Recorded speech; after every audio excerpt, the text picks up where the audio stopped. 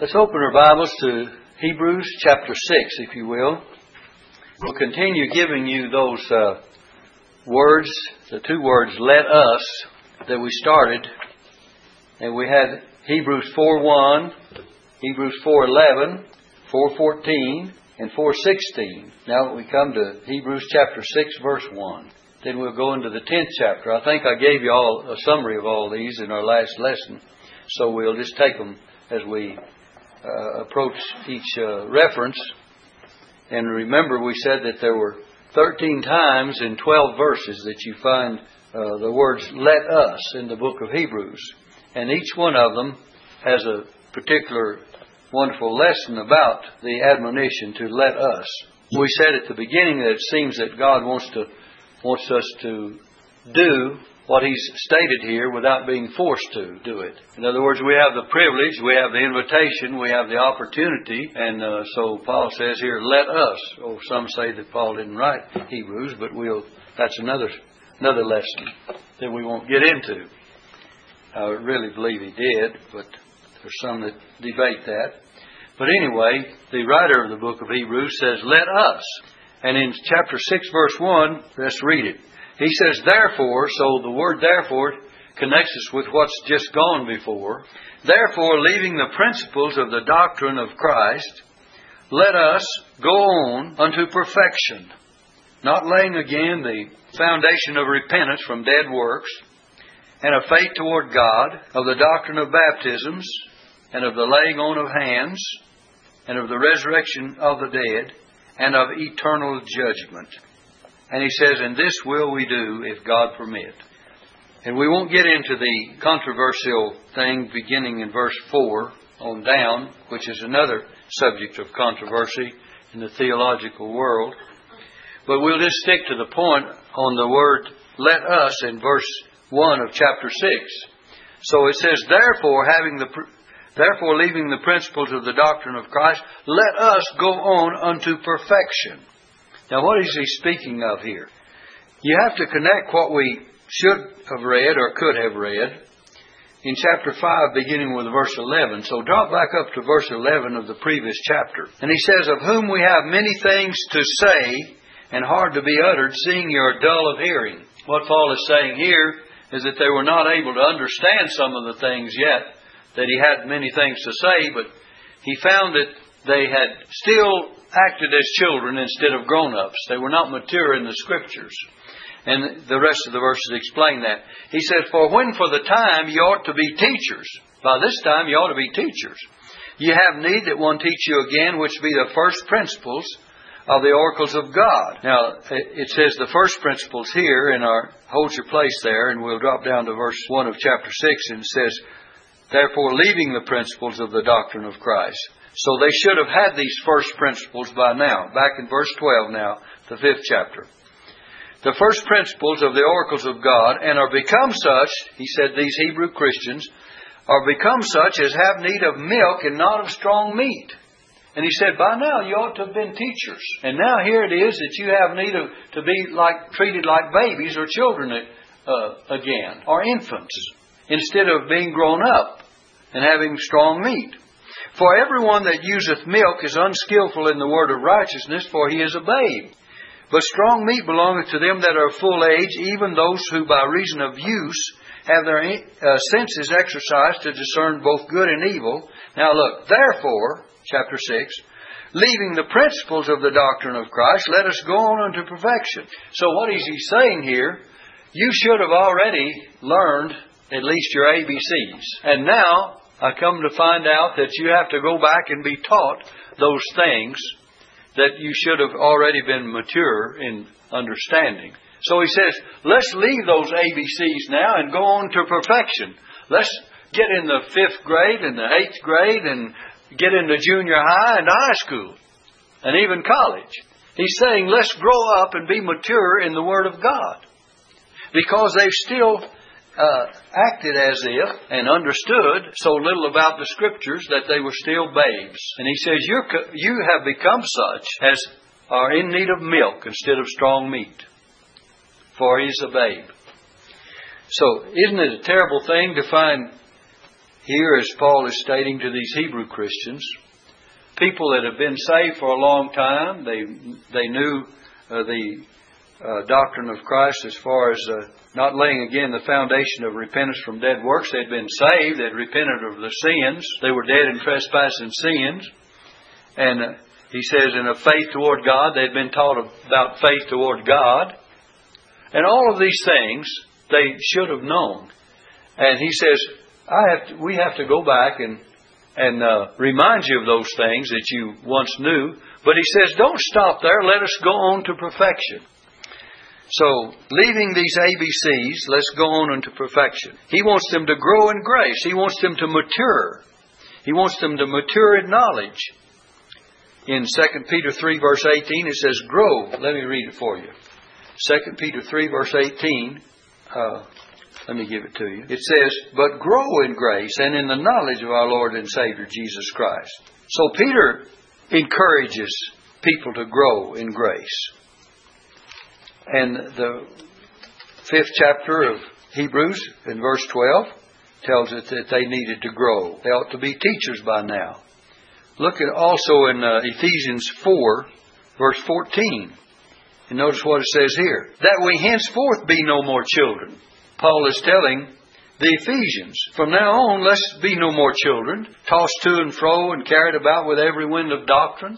He's speaking to the Ephesian Christians, say by this time, you ought to be grown up enough and not to be tossed to and fro by every wind of doctrine, by the sleight of men, whereby they lie in wait to deceive, and cunning craftiness, whereby they lie in wait to deceive. So, it was a problem that existed. And so we see that what Paul is encouraging here in Hebrews 6 verse 1 is let us go on unto perfection. Let's grow up. Let's become mature. The word perfection actually means of habit or perfection or maturity is what it has reference to. And certainly not only the Hebrew Christians needed this admonition, but look at how many churches today you have people that have not grown much through the years. Some of them have grown more in 2 years and others have grown in 10. You know, depending on how they've received the Word and how they've studied the Word. And a lot of it, how they've been taught the Word too. So all of these three things combined has to do with where they are in their spiritual life. Now, I trust that most of our church family here is grounded more than many churches are in the Word. I believe they really are. And that's to your credit for studying and reading the Bible and listening to it taught and then listening to it preached and then studying it for yourself. The Bible says, what study to show thyself approved unto God, a workman that needeth not to be ashamed, rightly dividing the word of truth. When we talk about rightly dividing the word of truth, we understand it to mean to put everything in its proper category and place as far as understanding what the Scriptures are really saying. You know, someone says, well, the Bible speaks of salvation. Yes, but salvation is more than just a small subject of faith in Christ. It's good to be saved, isn't it? Wonderful thing to know that it says, Paul tells Timothy, 2 Timothy, I believe it's chapter 1 verse 9, who hath saved us, listen, hath means past tense, doesn't it? And called us with a holy calling. Not according to our works, but according to His own purpose and grace. And it goes on, which was given us in Christ Jesus before the world began and so on. But anyway, what I wanted to say is that part of salvation, it says, who has saved us. And then Paul says in the book of Romans, now is our salvation nearer than when we believed. Well, I thought we were saved when we believed. So he's talking about a future tense of salvation, isn't it? Not the present or not the past. And so there's a present salvation as well.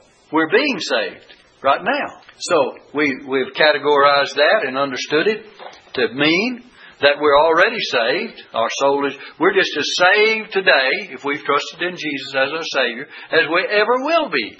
But then we're being saved from the powers of sin. And then we're going to be saved from the presence of sin someday when Christ comes.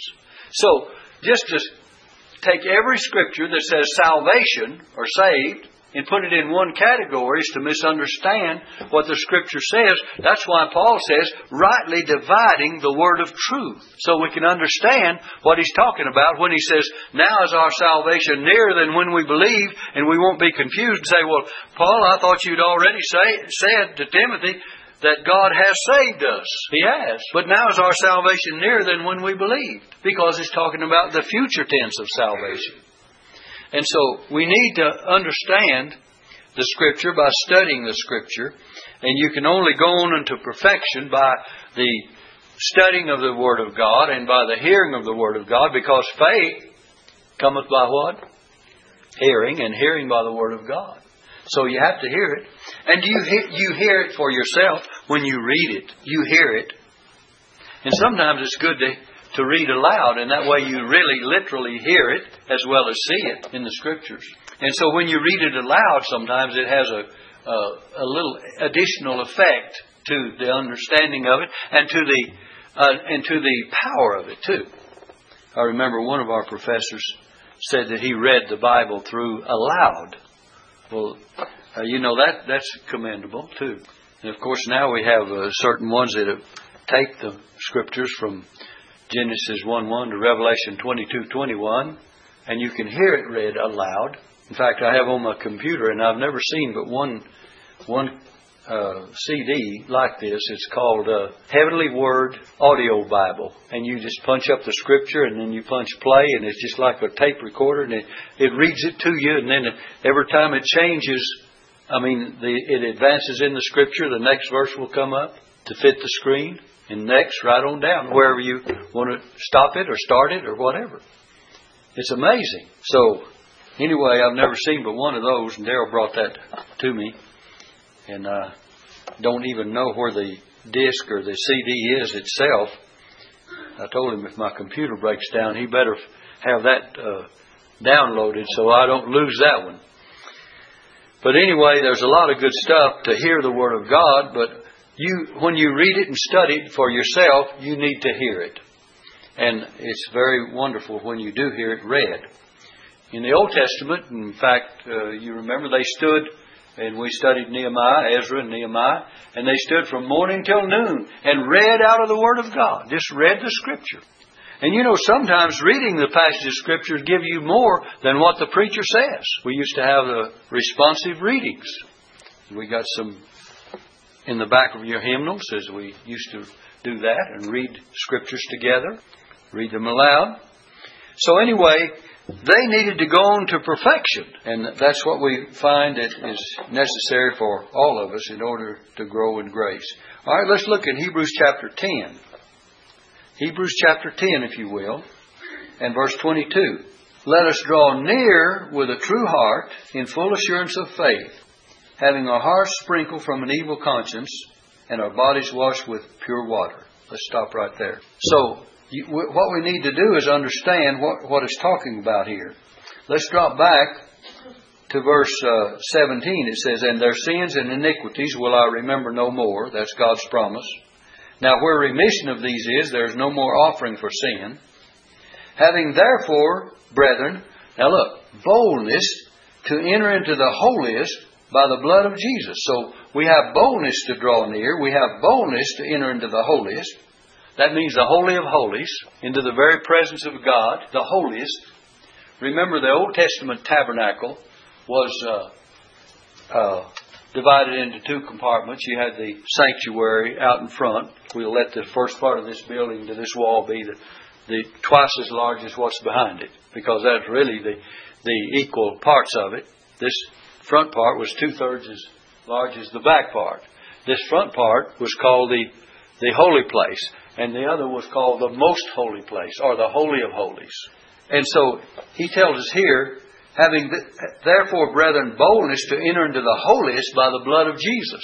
Now then, in the Old Testament, the priest, the high priest, could only enter into behind the veil, that we'll let this represent a veil, with the blood of the brazen altar, the sacrifice that was sacrificed out in front of the tabernacle itself in the court, the first piece of furniture in the coming in.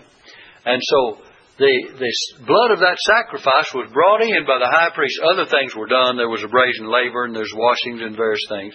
But he could only come in behind this veil once a year with the blood of that sacrifice for the sins of the people and sprinkle it upon the altar, or the mercy seat we'll call it, that was behind the veil. And he only could enter. The people could not enter. He only could enter. And he only could enter once a year into that place with the blood of that sacrifice to make atonement for the sins of the children of Israel on a yearly basis.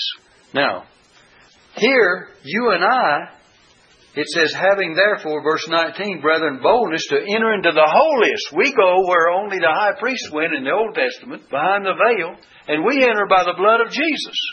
Because remember, when Jesus died on the cross, the veil of the temple was rent in the midst from the top to the bottom. God opening up the way into His presence, because God's presence was behind that veil. They say the Shekinah glory, a bright, miraculous, glorious light that shined over that gold-covered mercy seat, it was called, with a cherubim of gold, of one piece of beaten work, the lid and all, out of one piece of gold, formed together with a cherubim overshadowing the mercy seat. Anyway, God rent that veil from the top to the bottom when Christ died, thus opening up a way for every believer to come boldly and enter boldly into the holiest by the blood of Jesus. So we go where it was not permitted for the ordinary Israelite to go. We go into the holiest. And we can enter there boldly, not as if we would be rejected or if there was danger, but we can enter Him boldly into the holiest by the blood of Jesus. You talk about the New Testament bringing you really a long way from what the law for Israel was. I mean, we've come a long ways, haven't we? Because they didn't have this privilege. And they had a representative. The high priest was representative of them, but he was personally responsible, and he only could do that. Whereas you and I can go and tread where only a chosen few in the Old Testament could go. Only in a much greater way, because we go into the holiest of God's presence in heaven, because the Old Testament was figures of the true. Look at verse 24 of the 9th chapter. It says, for Christ has not entered into holy places made with hands, which are figures of the true, but into heaven itself, now to appear in the presence of God for us. So we have a great high priest that's appeared there, and then He bids us to come into His presence in a spiritual way. See that? So He's there, appeared there in the presence of God for us, so we're invited to come to Him. And through His blood, we have the great privilege of entering into the holiest by the blood of Jesus. 10 verse 19. And it says in verse 20, by a new and living way, which He hath consecrated for us through the veil. Now then, the veil was there, but that is to say His flesh. By His death, He opened the way behind that veil for us. Because when He died on the cross, the veil of the temple was rent in the midst from the top to the bottom. See that? So He's consecrated us. Look at that verse 20 again. By a new and living way. The word new here, this is the only time, though the word new is found in other places, but this is the only time in the New Testament that it means propitiation. It means recently killed or freshly slain. A freshly slain way. So what it says, a new and living way, a way that's ever fresh because of the eternal efficacy of Jesus' blood. So what it's saying there, a new and living way, that it will ever live to be just as fresh and just as virtuous and just as acceptable this day and hour, which is 2,000 years later, as it was the day when God rent the veil in the temple in the midst and Christ shed His blood on the cross. And as a result of His death on the cross, the veil of the temple was rent in twain. And it's a new and living way. And it'll always be new. Because that word new there means ever fresh. It means, actually it comes from the Greek, P-H-O-S-P-H-A-T O-N, meaning recently killed or freshly slain. A freshly slain way. And we'll repeat it again. A way ever fresh because of the eternal efficacy of Jesus' blood. So, having therefore, brethren, boldness to enter into the holiest. Can you imagine that a person that was present when Christ died on the cross, and they went into that temple, or they were at least in the precincts, and they saw what happened in this miraculous way, and that veil rent in the midst, and they knew that man couldn't do it, that God had to do this and open up this way that had forever been veiled. Can you imagine the feeling of, we've got a way now into the very presence of God? He's rent the veil in the midst from the top to the bottom. And if you remember me teaching the book, The Tabernacle, they say that the veil of the temple later on was in the days when the temple replaced in the same form as the tabernacle, that it was about 5 inches thick of cloth that was together.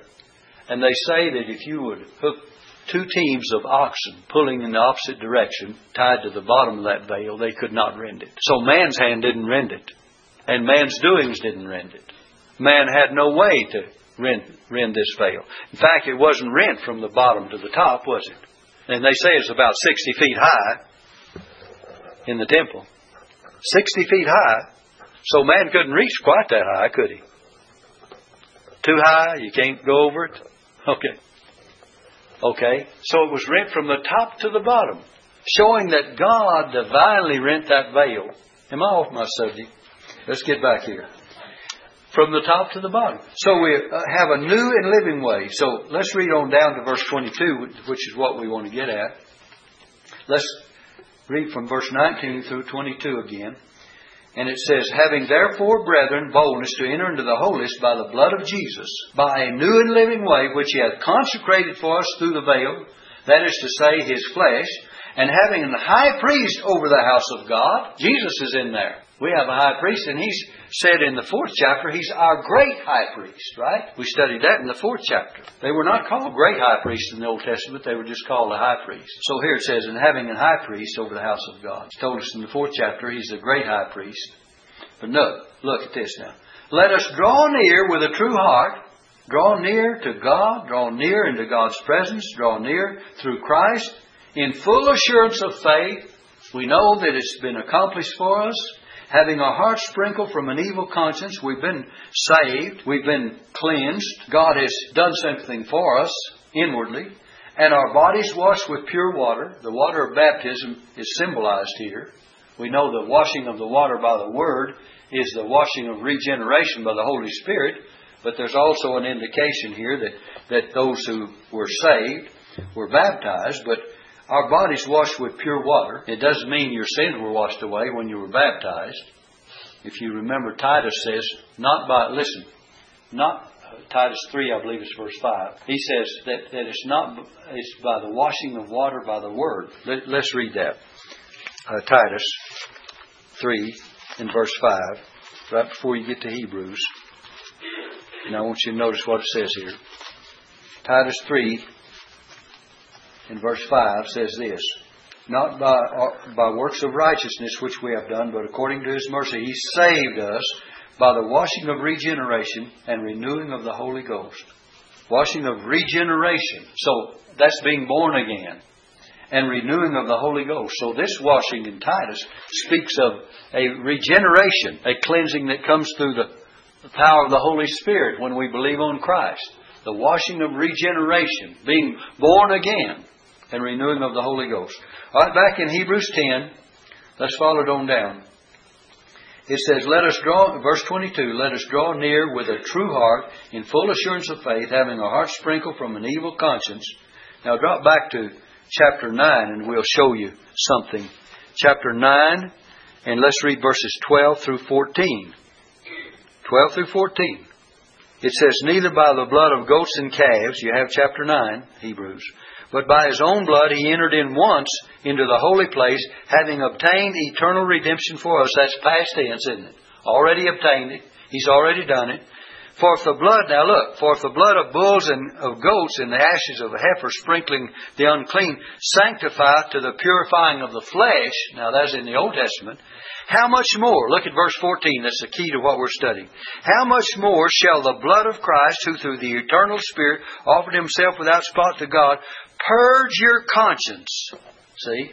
10:22, having our hearts sprinkled from an evil conscience. 9:12 and 9:14, purge your conscience from dead works to serve the living God. You see how 9:14, you have it, and 10:22, we're talking about our conscience. How much more shall the blood of Christ purge your conscience? Now then, so we said that in verse 22, we're told, Hebrews 10:22, let us draw near with a true heart in full assurance of faith. When you draw near to God, you can come with full assurance of faith because you know that He's done something inwardly, washing of regeneration. Our hearts are sprinkled from an evil conscience. Our bodies are washed with pure water. We're cleansed from our sins by the Holy Spirit. And we've symbolized that in the waters of baptism. But then furthermore, look what's happened. He tells us in verse 23. Now we'll pick that one up. 10:23. Because of this, let us, there's another let us. You have Hebrews 10:23. That's the next one. Let us, what does he say? Hold fast the profession of our faith without wavering, for He is faithful that promised. That's the next one we want to take up. It's the seventh one of these 13. Let us hold fast the profession of our faith without wavering. Don't be double-minded. Do not, James says a double-minded man is unstable in all of his ways. Place your faith directly upon Christ. Keep it there. Don't let it move from one side to another. Because why? He is faithful, for He is faithful that promised. So we're to not only draw near, verse 22, but we're to hold fast. We've made a profession of our faith in Christ. We've declared it by water baptism, and also many openly have made confession of their faith before others. And then every time we have assembled together to take the Lord's Supper, we've professed our faith in Christ and in His death and His resurrection. And we're to hold fast because we have a great high priest. And here because He is faithful that promised.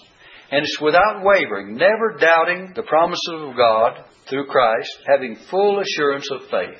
Now you say, well, preacher, I doubt sometimes. Well, we all do. But that's why you've given this. That's why we are given this encouragement, so we will not. That's why the Scripture says, let us hold fast, because He's faithful that promised. We have a profession of faith. We're to express it in sharing God's work. We're also to come to the prayer meetings, to the Wednesday night services, attend the house of God. We're to hold fast the profession of our faith on our jobs. We're to do it without wavering, for He is faithful that promised. God is faithful, so you and I ought to be faithful at least far enough to hold fast this profession of faith. Now we have time. Let's get the next one, because they're all connected. In verse 24, and let us, look, verse 24 is the next one. This is the eighth one. And let us consider one another to provoke unto love and to good works. We'll come back and we'll repeat that again in a minute. But I want you to notice, let us consider one another. So we're to consider the trials of one another. We're to consider the weaknesses of one another. We're to consider the problems of one another. We're to feel for each other in this respect. The Bible tells us that we're to rejoice with those that rejoice and to weep with those that weep. We're to have sympathy and mercy toward one another. Jesus said, blessed are the merciful, for they shall obtain mercy. And Jesus showed compassion on the multitudes because they were scattered abroad as sheep having no shepherd. So all of these things are involved in us considering one another. Now notice it says to provoke unto love. Notice this. And to good works. We're to provoke. That is, we're to cause others to feel like they need to do what we're encouraging them to do. To provoke unto love and to good works. Love to God and love to man. The excitement of stirring them up. Stir up their pure minds. Instead of provoking to strife, we're to provoke unto love and to good works. Again, Jesus said in that Sermon on the Mount, blessed are the what? Peacemakers. Peacemakers. Remember when Abraham and Lot separated? Abraham and their herdsmen were fighting with one another. And Abraham said to Lot, let there be no strife between us, for we be brethren. See? If we could get these things that we're teaching tonight involved in the lives of people here in the community and further on out and around the world, a lot of the wars would cease, wouldn't they? And a lot of the trouble would cease. But people will not believe it. And the ones that do hear it and know it do not act upon it. James says, from whence cometh wars? Look in the book of James and fightings among you. James chapter, let's see, I believe it's chapter 4, verse 1. From whence come wars and fightings among you? Where do they come from? Come they not hence even of your lust that war in your members? He says they come from within. They come from within man. Wars. And that means wars and strife on a small scale and a larger scale and a larger scale. And the largest you can think of. It starts out with men. It escalates to groups of men. It escalates to, let's say, villages, counties, states, nations, and then nations against nation. You still have the strife, do you not? And what did Jesus say about there will be wars and rumors of wars? And it says nation will fight against nations, but the end is not yet. So you can see what we're talking about here. Let's go back to Hebrews chapter 10. And we'll finish this because I want you to get a connection here of what we're saying. Hebrews 10 verse 24. Let us consider one another to provoke unto love and to good works. Notice the end of that statement right there. Notice the punctuation there. What does it say? It continues on, doesn't it? Verse 25 is vitally connected with verse 24. Notice carefully. Let's read verse 24 and see what it's saying, and then we'll read verse 25. And let us consider one another to provoke unto love and to good works. You have, in my Bible, a colon. Okay? Not a period, not the end of the continuation of the statement that he's making. And then he says, not forsaking the assembling of ourselves together. If you're going to provoke one another to love and to good works, what do you have to do? Be there. Assemble together, right? And look, and it says, as the manner of some is. You know they had the problem of people not attending the services way back there in those days, same as we do today. There were those that were slack. And he says, as the manner of some is, but exhorting one another, and so much the more as ye see the day approaching. Now what does he say here? He says, if you're going to provoke one another to love and good works, as he said in verse 24, we'll certainly not forsake the assembling of ourselves together. But exhorting one another. How are you going to exhort one another if you don't fellowship with one another, if you're not assembled together? That's why Jesus established the local church in the first place. That they could what?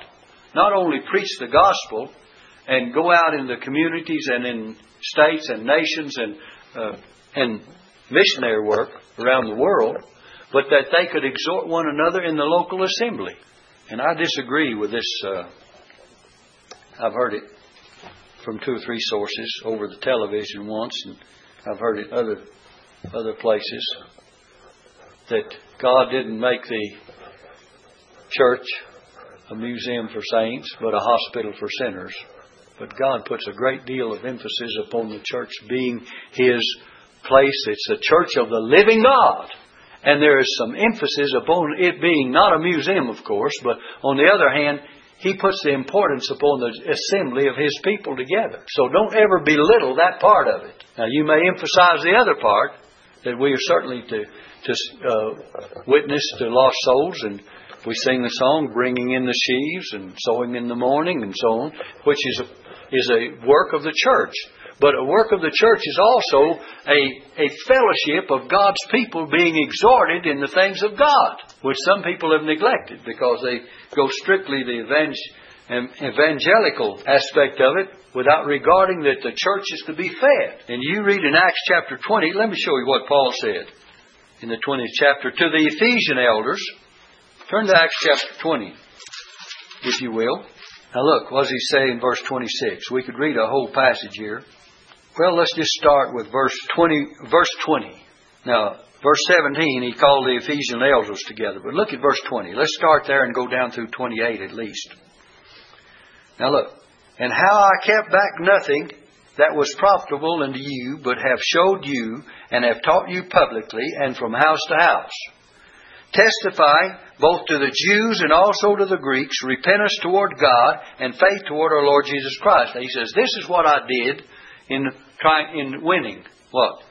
Winning the Jews and the Greeks. So this was the evangelical part of Paul's ministry. Now follow it on down. And now, behold, I go bound in the Spirit unto Jerusalem, not knowing the things that shall befall me there, save that the Holy Ghost witnesseth in every city, saying that bonds and afflictions abide me. But none of these things move me, neither count I my life dear unto myself, so that I might finish my course with joy, and the ministry which I have received of the Lord Jesus, to testify the gospel of the grace of God. And now, behold, I know that ye all, among whom I have gone preaching the kingdom of God, shall see my face no more. Wherefore, now look, verse 26 on down. Wherefore I take you to record this day, that I am pure from the blood of all men. For I have not shunned to declare unto you all the counsel of God. Paul says, I taught you all the Word of God. All that he was able to do in that particular time.